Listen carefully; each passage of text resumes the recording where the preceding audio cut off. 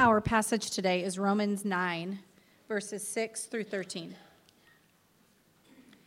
But it is not as though the word of God has failed, for not all who are descended from Israel belong to Israel, and not all are children of Abraham because they are his offspring. But though Isaac shall your offspring be named. This means that it is not the children of the flesh who are the children of God, but the children of the promise are counted as offspring. For this is what the promise said: about this time next year I will return, and Sarah shall have a son. And not only so, but also when Rebekah had conceived children by one man, our forefather Isaac, though they were not born and had done nothing either good or bad, in order that God's purpose of election might continue, not because of works, but because of him who calls.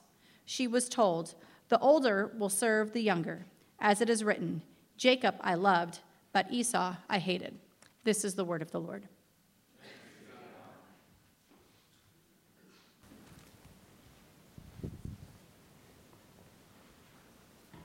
Well, my name is Dylan. I'm one of the pastors here. When we approach God's word, we believe, we trust that everywhere the Scripture speaks, God speaks. And 2 Timothy 3:16 says, all Scripture is inspired by God. It's breathed out by God. And it's profitable, all parts of it, profitable for teaching, for reproof, for correction, and for training in righteousness. So we can come with some assumptions when we come to the Scripture, that when we come to the Scripture, we need to be taught, we need to be reproved, that we have weaknesses or sin in us. We need to be corrected. We're not going the right way. We need to be made straight in some ways. We need to be trained in righteousness. And so we turn to God's Word with great confidence that that's exactly what God's Word intends to do. And we have needs in that, and He intends to meet those needs with His Word. I don't know if you've ever seen, or maybe you've laid eyes on, some of you have laid eyes on this, the tallest building in the world. It's the Burj Khalifa. It's in the UAE, in Dubai. Stands 2,720-some feet high.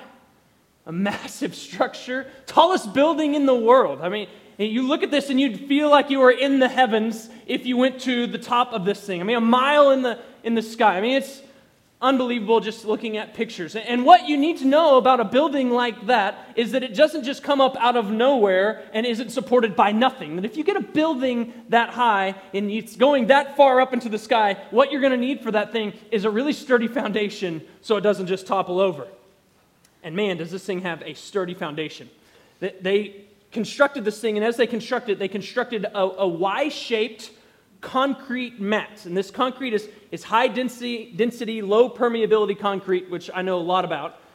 So I know that that's the appropriate concrete for this particular structure.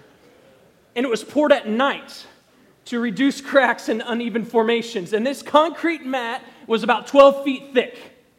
That's the bottom of it.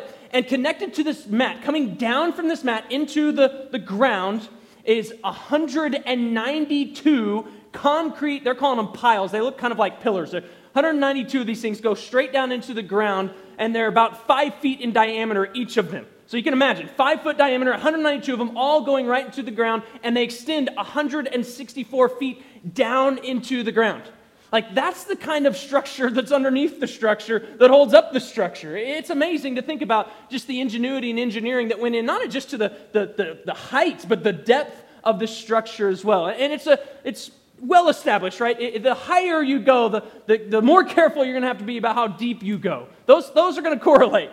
And if they're in bad proportions or in wrong proportions or wrongly done, then there's going to be all sorts of problems. And if it's going to go high, it's going to have to go deep. Man, in Romans 8, when we went to Romans 8, didn't we soar high? Didn't we go all the way to the heavens? Paul took us to eternity in Romans 8. It was unbelievable. If God is for us, nothing can be against us. Nothing can separate us from the love of God. I mean, we were in the heavens there, right? Glory declared to us. And then we hit Romans chapter 9. And what we got in Romans chapter 9 is support that goes down deep for Romans chapter 8. Deeper than we even know. He's asking the question in a sense. He's setting up this idea that verse 6, perhaps maybe God's word has failed. If we soared to the heavens and that word of God wasn't true, then that word means nothing to us and it has no hope, and we should not be soaring at all because it's all just a fool's game. But he's saying God's word hasn't failed, that God's promise stands firm, that his calling is effective, and his purpose of election stands. So what Paul is doing is he is taking us, he took us to the heights, he's going to show us what can support this kind of thing. If that thing went all the way to the heavens, let's go all the way down. That thing went to eternity, let's go to eternity this way and make sure it can be supported. So when Paul writes Romans 9, when he writes this section of Scripture, Paul is not playing a theological game. He's not trying to let's stir up some discussion in the study today, and I'll ask a really hard question for you, and let's figure it out. Paul is writing to real people to give them sturdy assurance that what he told them of the heights of in Romans chapter 8 is actually really well founded, dug really down deep. He wants them to know that there are certain promises from God and that his word has not failed. Well, how does he do it? Oh, he's going to talk about how God's promise and purpose of election stand, that his calling is effective. Start God's promise, calling, it's effective. He proclaimed skyscraper promises in Christ in Romans 8, and they're only good if God's word hasn't failed. His original readers had some knowledge, at least some interaction, especially within their own church. They would have those who would have been Jewish, who had been converted, they were there. They would have had some knowledge of Old Testament promises then, and they would have had some understanding and sensitivity to the current state of Israel. They're looking around, and the spiritual state of Israel, as they look around, by and large, is not great. They are, by and large, cut off from Christ. Some of the great opponents to the spread of Christianity and the gospel are these who were the chosen people of God, the Israelites. And so they could question, has God's word failed? And so again, this is not a theological game for Paul. He doesn't come to it coolly and so, hey, let's figure this out. No, he comes talking to real people. He's not trying to strut his theological acumen. He's not shooting the theological breeze. He's helping real people. He wants them to answer real questions, real concerns, so they have sturdy assurance, because by and large, he looks around Israel and he knows they're cut off. They're cut off from Christ in their unbelief. They've rejected the Messiah that God gave to them. And this brings Paul anguish. He's not joking about this thing. He's in anguish, great sorrow. I'm just as I read, verses 1 through 5, I'm thinking I might be in anguish some. He says it's constant for him. It's all the time. It's not a game for him. And so how does he respond to his anguish? How is he even addressing his own anguish? That's what he gets at here. Now, Paul has dispelled that clearly, that these Jews at the time, if some of them were cut off and some of them aren't, does that mean that God's word has failed? And he's going to say clearly no. Now, at the time, most Jews would have thought, I belong to God, I'm saved, I'm part of God's people just by being a descendant of Abraham. Paul has already said, that's not true. We did that already in Romans. And he says the Roman believers that he's talking to, they know that now. So clearly I'm not justified by circumcision or by belonging to Abraham, being descended by Abraham, but by faith. But so that was one option, maybe I still belong, and Paul says, no, you have to have faith in Christ. Well, here's another option to if God's word has failed, thinking about the current spiritual state of Israel. What if his word has actually failed then? If you're not a physical descendant of Abraham, if you're not belonging to God by being a physical descendant of Abraham, then what are we to make of all these Old Testament promises in the current state? Either they are or they aren't, but if they aren't, it seems like maybe God's word has failed. So maybe you could do this, Paul, hey, just admit it. The Old Testament, it just doesn't seem to match up and line up with our current experience. We don't know what to make of all those promises. So Paul, you could start over. Start from scratch. Figure this out and try to explain God a different way. And his words are different. Just start a new foundation. Paul doesn't do that. He digs down deep into the foundation. Let's look at what's there. Verse 6, he says, it's not as though the word of God has failed. He refuses to think that that's an option. And clearly he's convinced that it's not. He says, let's get the shovels out. Let's dig. Let's look deep. And here's what he says. For not all who are descended from Israel belong to Israel. That's the principle. It's going to be going all the way through. To Israel, the ones who, verses 4 and 5, to them belong the adoption, the glory, the covenants, the giving of the law, the worship, the promises. To them belong the patriarchs, and from their race, according to the flesh, is the Christ. That Israel. When he's saying to them, just because you belong to that, doesn't mean you belong to that.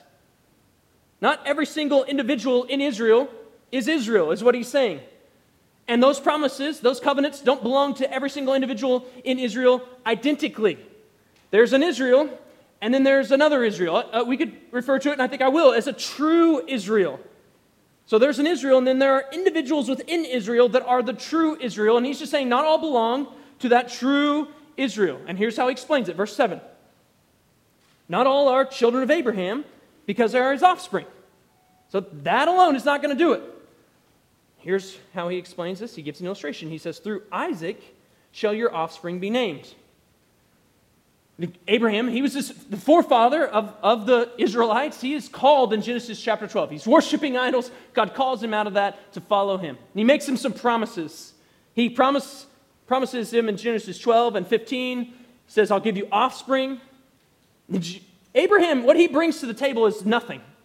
Right? He brings his idolatry. He brings his wife who is barren. They are not able to have children. That's what he brings to this promise that God says, actually what I'm going to do with you is I'm going to give you land. I'm going to give you offspring. I'm going to give you a blessing to all the nations of the earth. And he brings nothing to this. He has no land that God is going to give him. He doesn't say, like, here, how about you work with this? Nope, another land. I'm going to show it to you. I'm going to bring my offspring. Bless them. Nope, you have no offspring. You're barren. He brings that to God. God says, I'll give you offspring. Right? That's what he brings to this. And this is what God promises.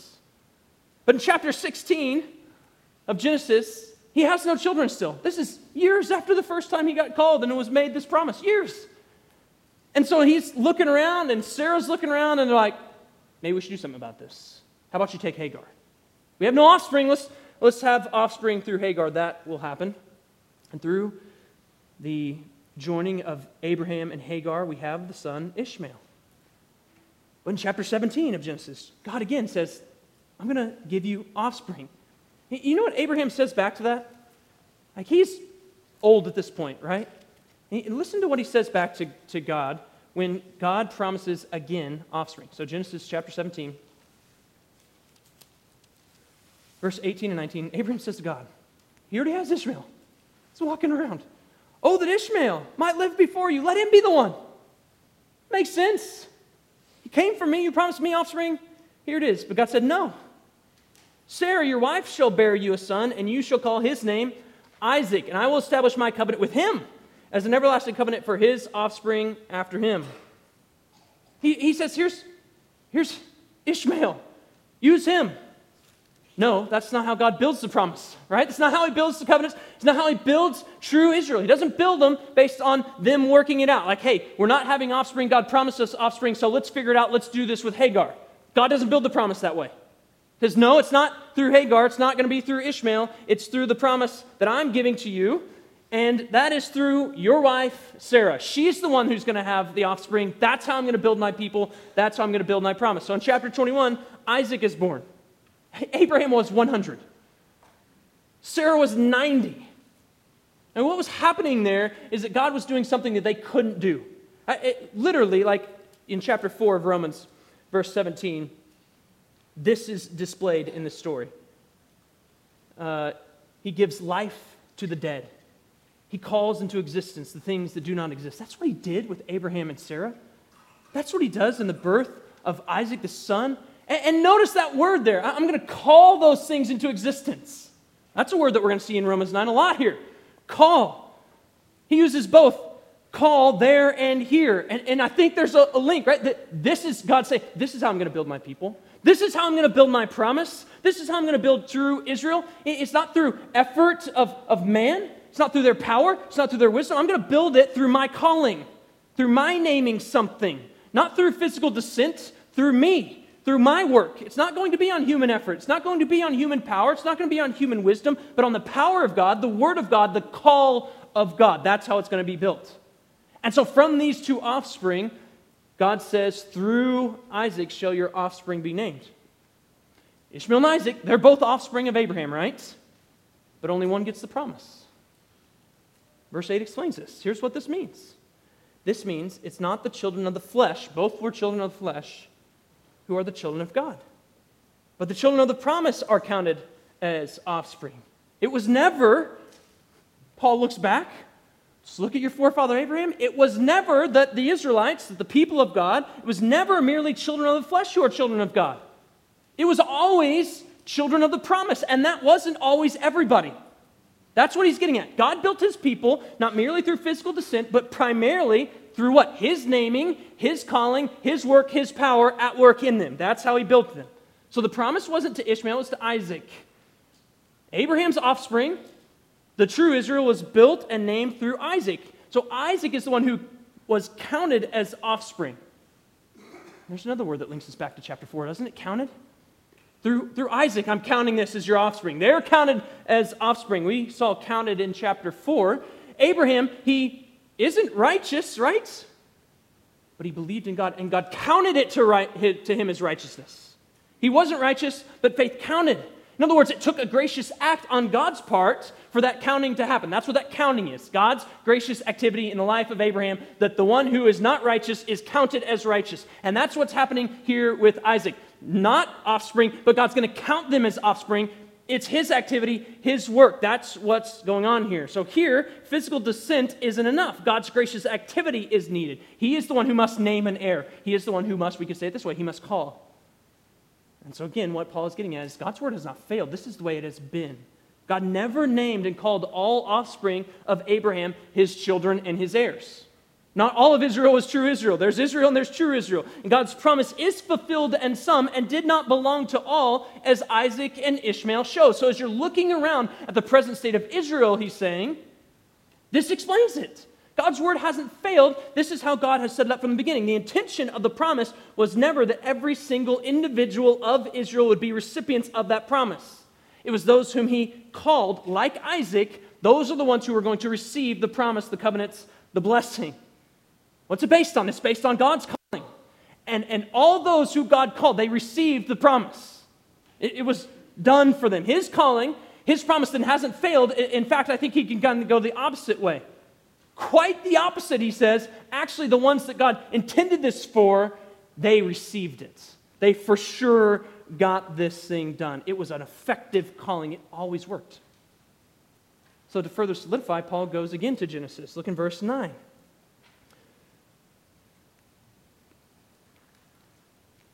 He says, "For this is what the promise said. About this time next year I will return, and Sarah shall have a son." You go into Genesis 18:10.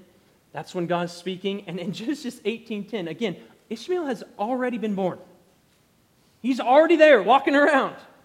And what happens? God makes a promise. Sarah's going to have a son. How? How is this going to happen? Well, God says, I'm going to return. How's it going to happen? God's going to work. It's his activity. Abraham and Sarah are not going to be able to conjure this up on their own. They've tried that for years. Sarah's barren. They tried, let's do it through Hagar. Nope, not the one. What's going to happen? God's going to have to return. His activity is going to have to happen. And Sarah, she listens to this and laughs. She laughs. And it's probably one of my favorite questions in all the scripture. Right after that, God says, why is she laughing? Is anything too hard for the Lord? It's a good question. Can he make promises that he can't keep? Can he write a check with his promises that he's incapable of keeping? No. What happened? He returned, and Sarah had a son.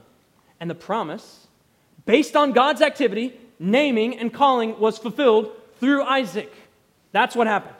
And so when we're looking at God's calling and God's promise, Paul isn't establishing just that it hasn't failed. He is doing that. It hasn't failed. He is going the opposite way and actually saying positively it's been very effective. It's worked exactly as God intended it. His promise, his calling is effective. So he's pushing us back to this conclusion that we saw in chapter 8, verse 30 and 31, isn't he? That those whom he predestined, he called. And then keep the connections going. Those whom he called, he justified. Those whom he justified, he's glorified.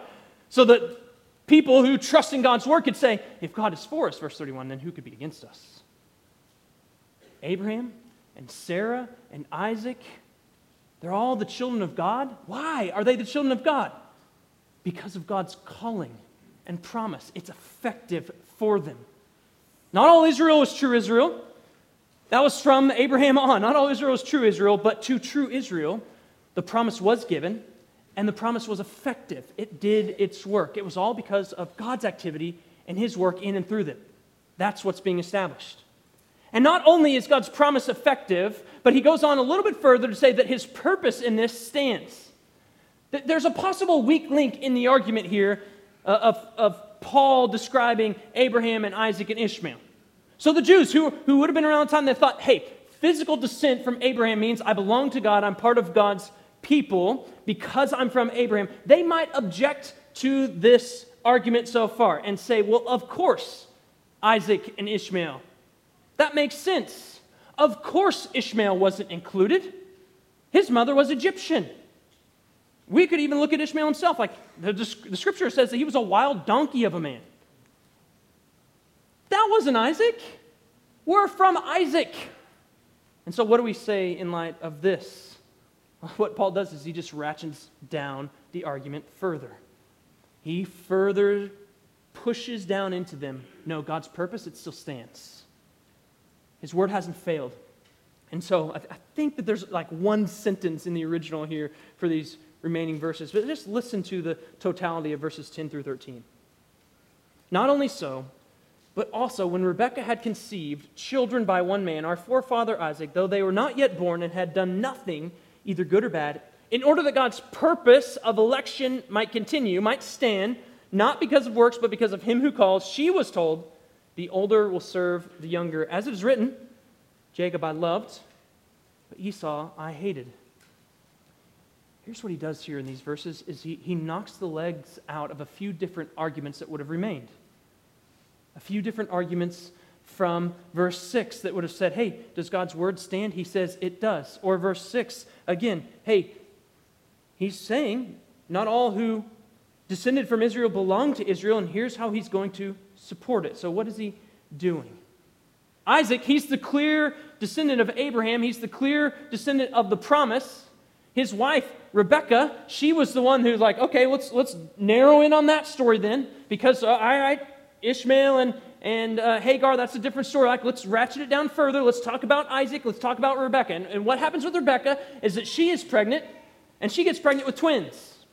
And here's what God promises her. Verse 12, that the older is going to serve the younger. That's what's going to happen here. So here's the promise. The older is going to serve the younger, which is a reversal of the dominant practice at the time, the dominant custom at the time, that the older is first. They're the preeminent one. God just flips that on its head. Because again, God doesn't build his people on some sort of human wisdom, human power, human effort. It's his power, it's his work, it's his activity. That's how he builds his people, all the way through. Like, Paul just narrows that down to where there's no way of escape. It's God's work. This is how he does it. So it's a reversal of kind of the dominant custom, but it's God's work. But the twins, right? The twins, they are both descendants of Abraham. They are both descendants of Sarah. They're coming down from Sarah to Isaac and Rebekah. But both of these children in the same womb aren't children of the promise. Both of these people are not true Israel, in other words. Their situation takes the argument further than Isaac and Ishmael, because unlike Isaac and Ishmael, these twins are in the womb simultaneously. So there's some equality here by human standards. Unlike Isaac and Ishmael, Jacob and Esau, they have the exact same parents. There's no difference in parents.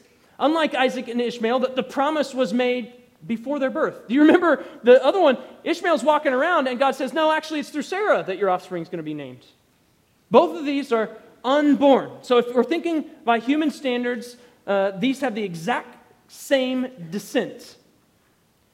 And God still presents a reversal in the promise that the first one born is actually going to serve the older. And what does he do to give explanation to that promise of verse 12, that the older is going to serve the younger? Here's what he says, verse 11. This is how he explains it.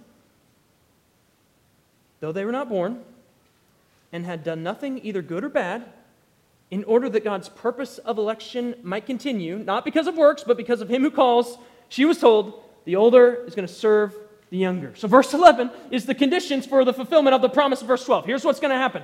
The older is going to serve the younger, and here's how I'm going to do it. Here's how he did it. Verse 11.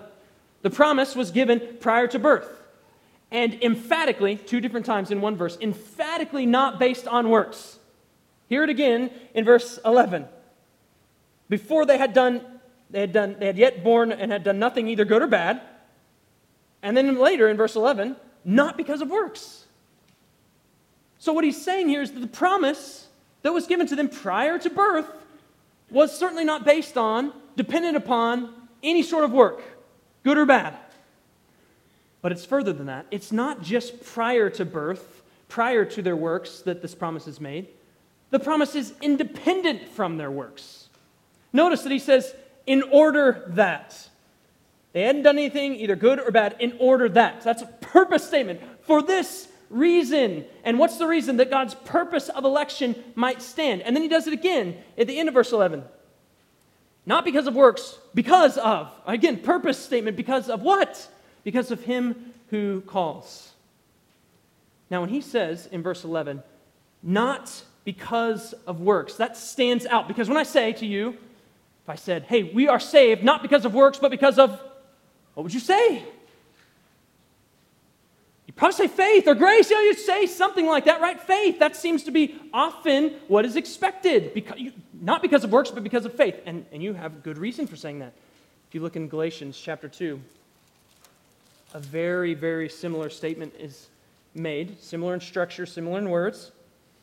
Is yet we know that a person is not justified by works of the law, but through faith. Not by works, but what? There it is, faith. You could think of Ephesians. It's by grace you've been saved through faith, not your own doing, not by works. It's a work of God, right? What does he say here? Not works, but what? Verse 11? But because of him who calls. Works as a counterpart normally has faith. We would expect that even in Romans, but not here. It's not what he says. It's based on calling, God's work. The purpose of election and God's calling, then, are these things that are independent of those works. Right? That's what's on the opposite side here. God's calling and election are not based on those works that are out there that could go negative or works that are out there that could go positive. It's not that God foresaw that Esau was going to foolishly sell his birthright for some stew and said, not you. It's not that he looked forward and said, I know that one time Jacob's going to wrestle with me and I'm going to bless him, so you. He's not doing that. The promise of verse 12 that the older is going to serve the younger is that purpose statement twice, God's purpose of election might stand, is that it would be based on him who calls. In other words, this work that God is speaking about, that the calling and election go through one and not the other, are based on sovereignty of God. A sovereign, independent God. Independent of their works, independent of their birth, independent of anything they could do good or bad, God is setting his purpose down in these kids.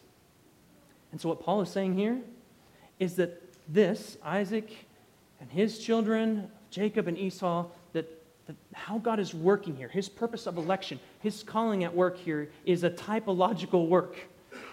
What God was doing then is how we're to look around and understand how his word hasn't failed present Israel now. That's what Paul is saying.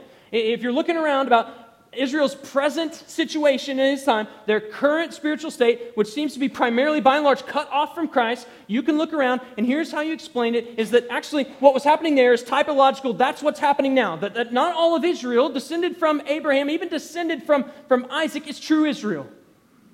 Based on what? God's calling, God's purpose of election. God always is the one who is calling some, he's always been calling some out of Israel as true Israel. That's what he was doing back then. And Paul looks around and says, that explains the current spiritual state of Israel. The calling and election of some is not based on anything but God's call itself. It is completely independent, sovereign, and I want to add in there, good. That those who are part of the promise, who belong to God, are saved by God, and they're not just those who are Abraham's descendants. They are those who are called, who God gives the promise to. That's what he says here. It's not because of their works, but because God called. It's not because of faith, but because God called. It doesn't negate the works with faith. He says because of God's calling. He's grounding it in God's calling. Now, what this doesn't do is it doesn't negate faith. None of Romans has been voided now in Romans 9. It doesn't go back on anything. It doesn't negate faith to say, not on works, but on God's purpose of election, not because of works, but because of him who calls. That doesn't negate faith. What that does with faith is it helps explain it and ground it even further. It takes us back again to chapter 8, verse 30. Those whom he predestined, he called. Those whom he called, he justified. Well, how does he justify? Well, we ought to know that from Romans so far, right? We ought to be really, really clear with how one is justified here so far. Romans describes you are justified not on your works, but by faith alone, in Christ alone, in order that God's purpose of election might stand. That's what he adds here in verse 9. All he's doing is he's digging a little bit deeper for us and saying, actually, where this stands on is this. This call that then one moves toward justification isn't because of someone's potential, isn't because of some sort of possible outcomes that are out there in front of us, isn't based on some works of any kind, whether good or bad, but because of God and his calling and his purpose of election. That's what he says here. And so in other words, he's saying, again, this is a free, independent God who's working sovereignly, freely for his purposes of election that they might stand. And here's what we need to think, that this is a glorious truth. Like, man, I think that sometimes we get a little ashamed of things like this and we kind of try to keep them hidden. And I just want to say, like, that might work. It can be, it'd probably feel better to preach things that are easier than this, right? And to keep these hidden. But we're not concerned about what's hard or not. We're concerned about what's true, what's needed. And God only gives us in his word what's true and what's needed. And so this isn't a truth that we want to hide. We want to herald it. Why? Why? Think of Jacob. Think of Jacob. Jacob was not awesome. Not an awesome guy. You read Genesis, it's unbelievable. He's slimy. He's a deceiver. He's a snake.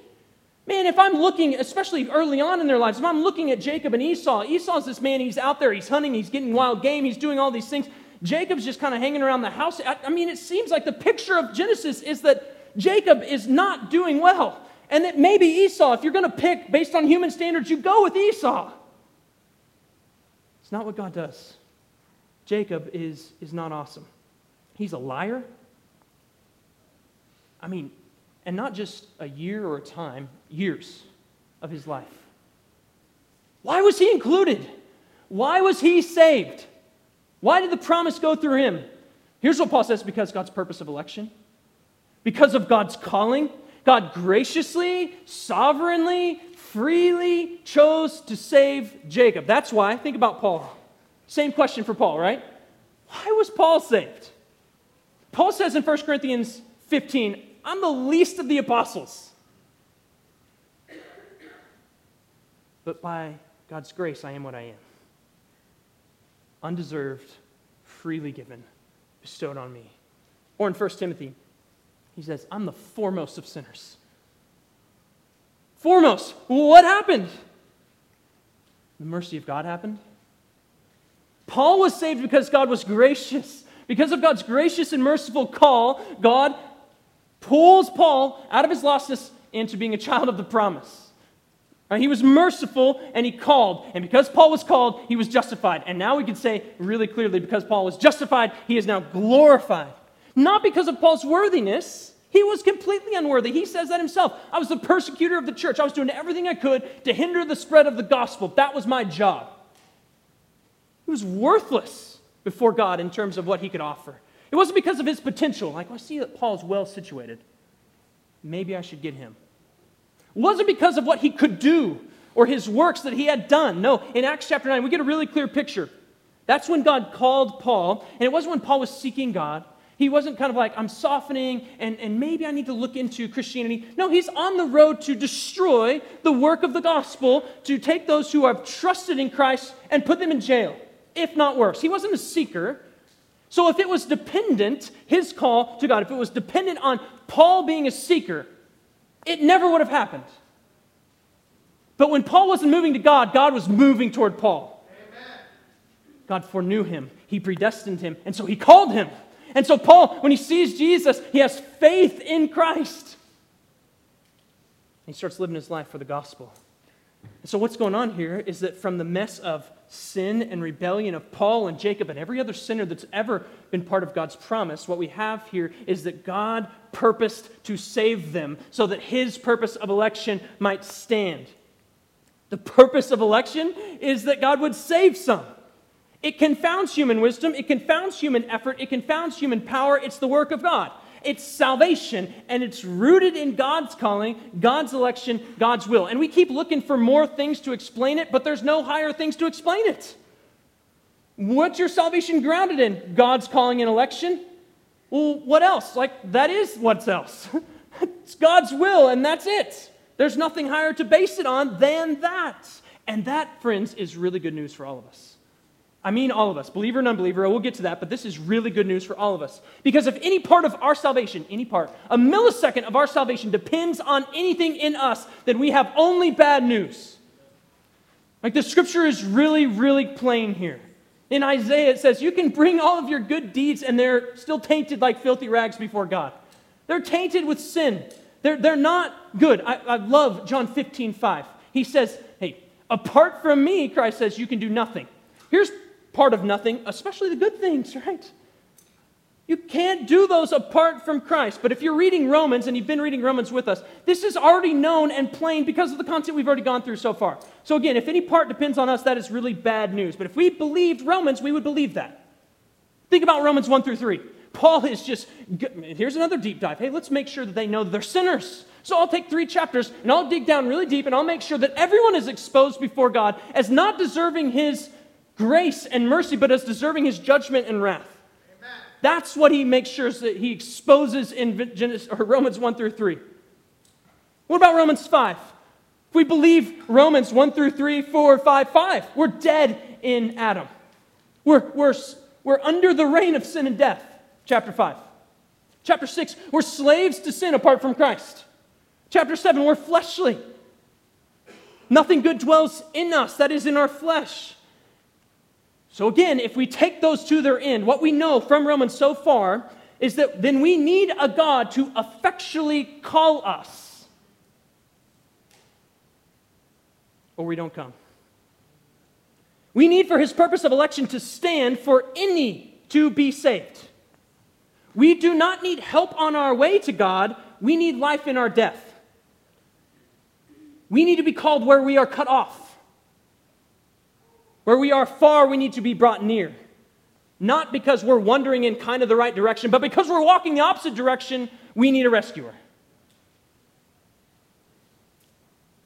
It's probably because we don't think that we need salvation to be all of God that we have a problem with Romans 9. We think that we can contribute something, and so Romans 9 strikes us as odd. We might admit that we need a Savior. Sure, I need some help along the way, but fully? No part is mine? Yeah, that's the kind of Savior that Scripture clearly portrays to us. And that's the kind of Savior we absolutely need. So if God doesn't save independently, sovereignly, graciously, none could qualify.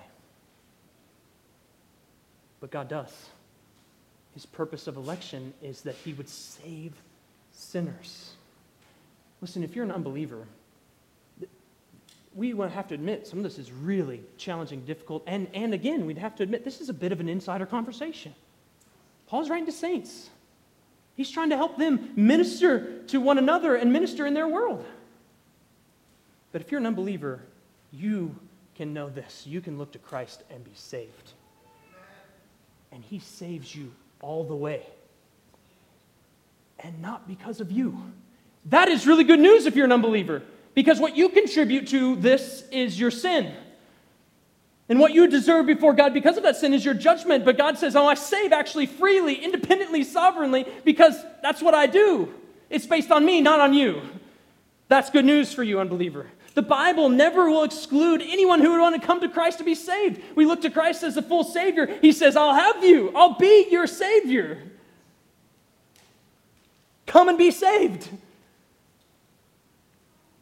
And if you're saved, here's what you can do. We're soar on the heights of Romans 8, right? Because God called you. You went really high to eternity in Romans 8, and we're going to eternity down in Romans 9. Do you see it, believer?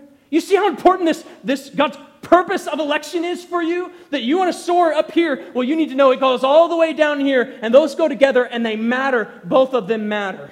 If you're a believer, God's purpose of election, his calling, that's vital stuff. It's not something we hide.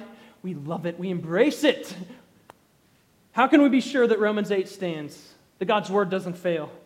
That's the question Paul is answering. And what does he point to? God's purpose of election, God's calling. That's what he points to. That may not be where you first would have gone. That's where Paul goes. Skyscraper promises need really deep foundations, and that's exactly what he does. They went all the way to eternity future, and here he goes, eternity past. Got purpose of election here. Paul looks around, and what does he say in these verses? I'm in anguish over the lostness of Israel. What sustains him in his anguish?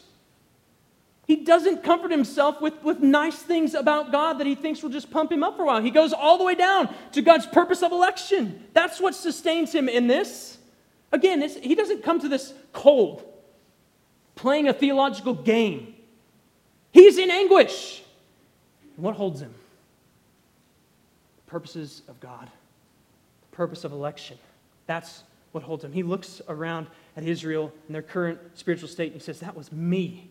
But God's purpose of election stands. He purposed to save me, not because of what I could do, but because God is calling me. And so what does he do with that? How does he respond to that? He's eager then to minister the gospel. He's taken the gospel as far and wide as he possibly can. He says, I want to get to you guys in Rome, so I minister the gospel there. I even want to go on my way to Spain because I want to get the gospel there. What does he do towards his fellow Israelites? His practice was when he's going and spreading the gospel, I'm going to go into the synagogue first. He doesn't take this God's purpose of election and say, you know what, they're mostly cut off, so I'm going to go to the Gentiles, which they're pouring in. And that was what was happening. He doesn't do that. He says, I'm going to the synagogue first. Those are my brother and my kinsmen, and I'm in anguish over them. So I'm going to preach the gospel to them first. Listen to what he says in 2 Timothy.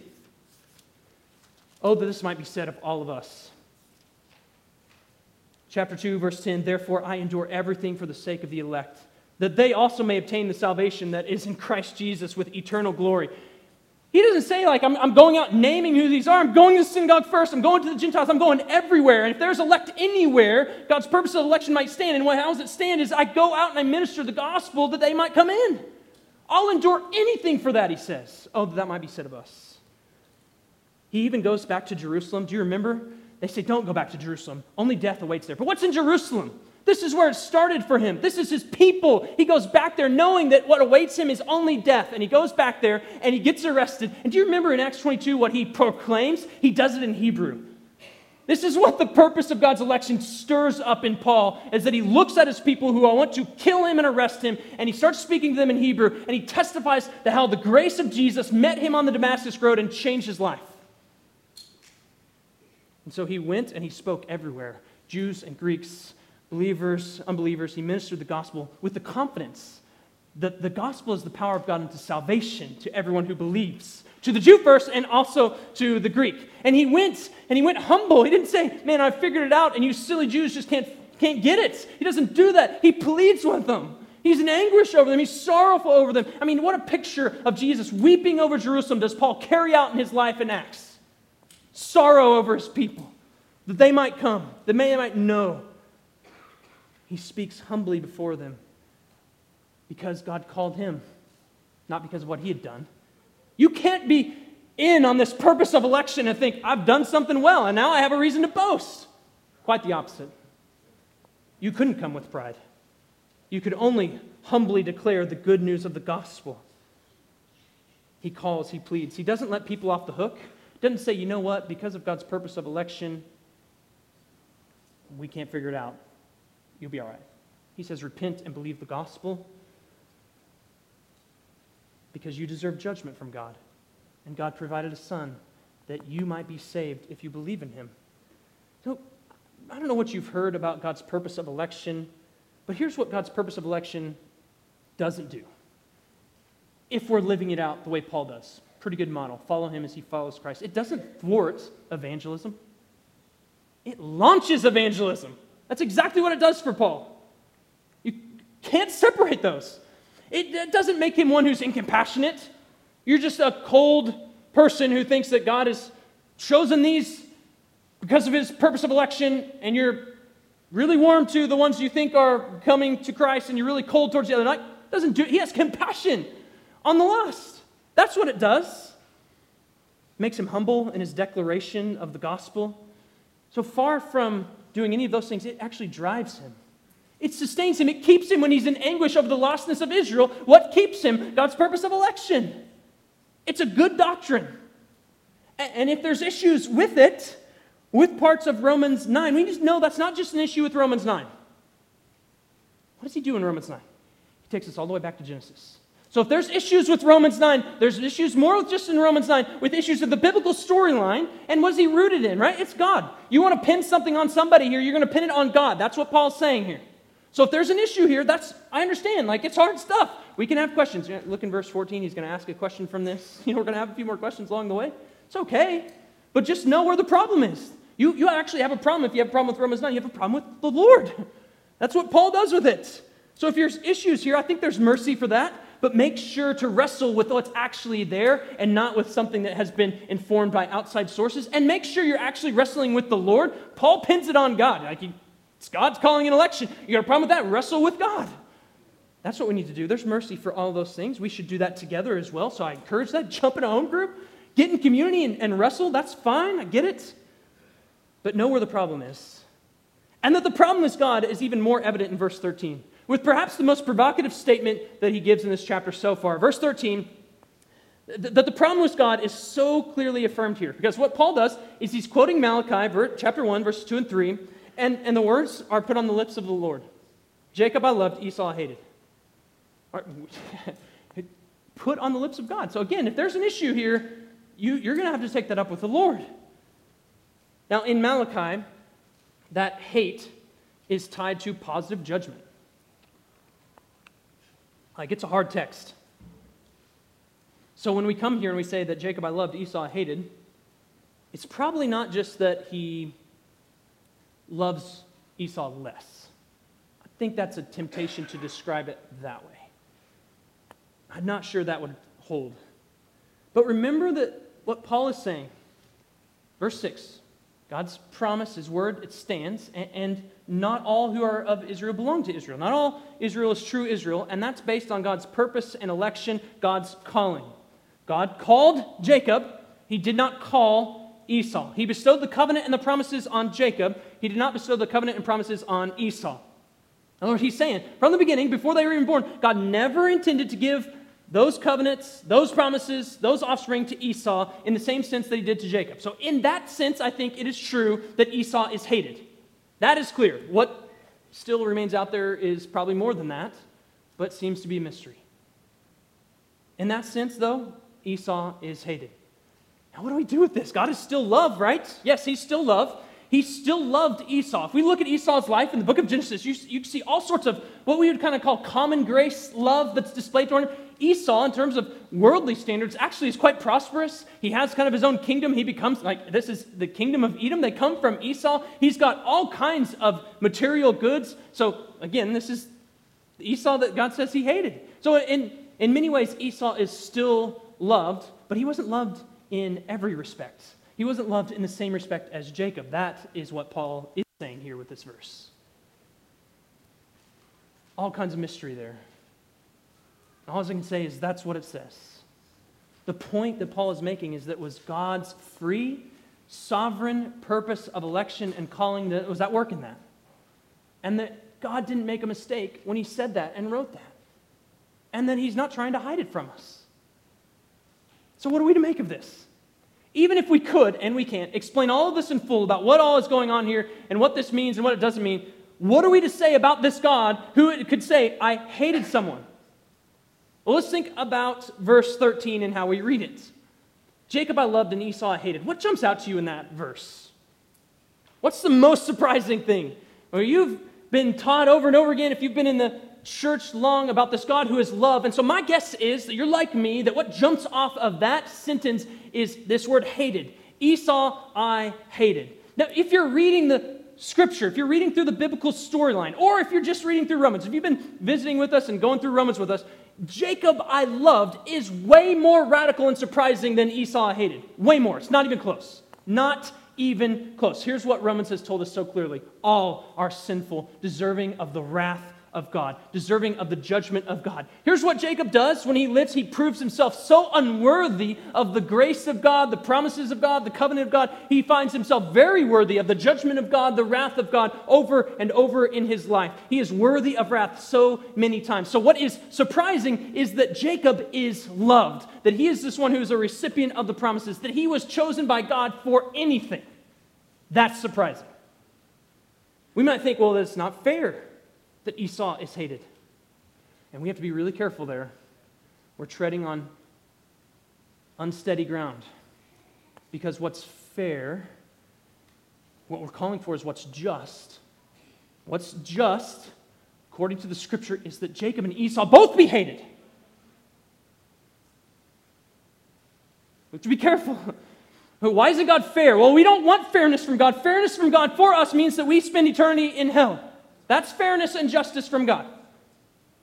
So we might say it's not fair, but we need to be careful with that. I like what one author said this, and I think that this is helpful, that the modern misjudgment of God flows easily from contemporary theologians' occupation with love as the core of God's being, while righteousness is subordinated and denied equal ultimacy with love in the nature of his deity. All right, here's a translation of that. We think that God's love is primary and that other characteristics about God are secondary and not as necessary, honestly. And actually, if we're going to talk about God, we're going to put those second and make sure this is first. So in other words, one is going to happen at the exclusion of the other, at the expense of the other. And the scripture just does not allow that. God is love. This doesn't roll that back at all. God is also holy. He's righteous. He's all of those things at the same time. It's essential that God be righteous. It's essential that God be holy. It's essential that God be love. And so in this, who God is, somehow he hates. The condemnation of the clearly sinful, such as Esau, the judgment of the wicked, those things are deserved. Those are acts of justice. Those are actually, can I say it, good. Because God cannot love goodness without hating evil. Cannot. We need a God who hates. So hate isn't the problem. It's actually good. And what Paul goes to great lengths in Romans to show is that how a God like that can justify sinners. That's the question. Jacob I loved is the question. How can I justify sinners? That's the problem. How can a God who is just, who is holy, who is righteous, who actually hates evil in a righteous, holy kind of way, a holy kind of hate, how can that kind of God justify a sinner? How can he satisfy his wrath towards sinners and at the same time justify those sinners? That's a good question. Oh, Paul has been so burdened to answer that, hasn't he? And he has given us good news. And he says, let me tell you about the righteousness of God. It's been manifested apart from the law. Although the law and the prophets, they bear witness to it. It's the righteousness of God through faith in Jesus Christ for all who believe. For there's no distinction. We've seen that before, Jacob and Esau, no distinction. All have sinned and fall short of the glory of God, and they're justified how? By grace as a gift through the redemption that's in Christ Jesus. Like, if you believe that, you are okay with Romans 9. It's a gift through the redemption in Christ Jesus, whom God put forward as a propitiation by his blood to be received by faith. This was to show God's righteousness, because in his divine forbearance he had passed over former sins. It was to show his righteousness at the present time so that he could satisfy this question, how can you be just and justify sinners? And that's what he does, so that he might be just and the justifier of the one who has faith in Jesus. Now, we might have a hard time when we come to this content. I mean, I was a little wired up today. And it might bring a lot of shots at us. I wore my shirt today underneath here. I won't rip this off because why? But, you know, the bull between the altar and the plow, ready for either, all right? So if we need to suffer today because of this, we can suffer. Ready for whatever. We might have a hard time with this content. We might still have questions. There's questions still in Romans 9. They're still coming. So there's, again, mercy and grace for that. We want to be patient with one another in that. But let's not forget what we're talking about. That the God who inspired this word is the God who came in flesh for the redemption of sinners. Not the redemption of the kind of good, not the redemption of the potentially good, the redemption of those who are dead in sins. Amen. That's who came. He didn't send an angel. He himself came to save. He came to be a propitiation for sin. God's wrath is upon us. He requires propitiation. He himself steps in as the propitiation. That propitiation requires blood. He himself pours out the blood for our sin, right? He's the blood sacrifice for us. And so if you've trusted in God for salvation, you need to know what kind of God you trusted in.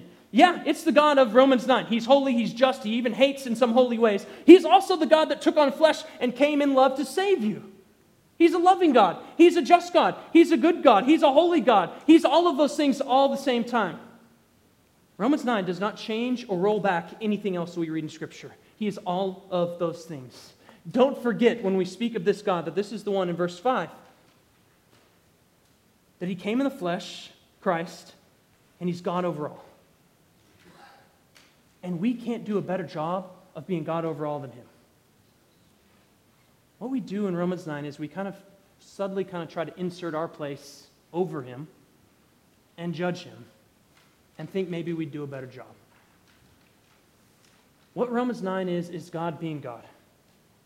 He is sovereign. He is independent of us. It's his prerogative to be God, not ours. And church, good news to you today. The God that we see in Scripture, including in Romans 9, is such a good God. He always keeps his word. His promises haven't failed. It's based on something that's hard for us to grasp, but it's based on something that we can trust and submit to. It's based on God himself. His purpose of election stands. We can go way high to the heights of eternity because he has this depth of eternity that's for us. We can trust him, church. And so as we consider this stuff, let's do that very thing, bowing before him, saying, you are God over all. Would you pray with me?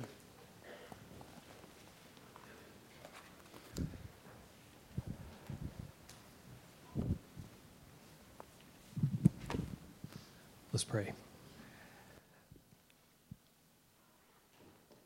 Father, these things are deep, and for many they are hard. For all of us, really. But Lord, as Dylan closed with the statement that you can be trusted, Lord, that is where we have to land. You can be trusted. Your word tells us that the foundations of our salvation were being built before the foundations of this world were laid. That is a deep, deep foundation. Lord, I pray that we would be humble in our approach to texts like these, Lord, that we would not try to impose schemes of man, what makes sense to our flesh, what we think is fair or just, Lord. We do not know. God, you do. And again, you can be trusted.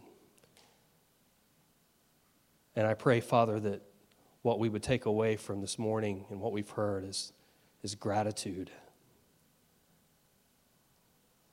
That you would be pleased to choose any of us to be your own is shocking. Because we all deserve your judgment. And God, rather than trying to figure out who we think could be the called and who aren't, God, help us to see your plan for us, the mission that you've given us to go and declare the gospel, that those who have been called might come alive. From all walks of life, from all backgrounds, Lord, you are saving so many. And we want to partner with you, Lord. Help us like King David when confronted with his sin for numbering Israel. Help us to,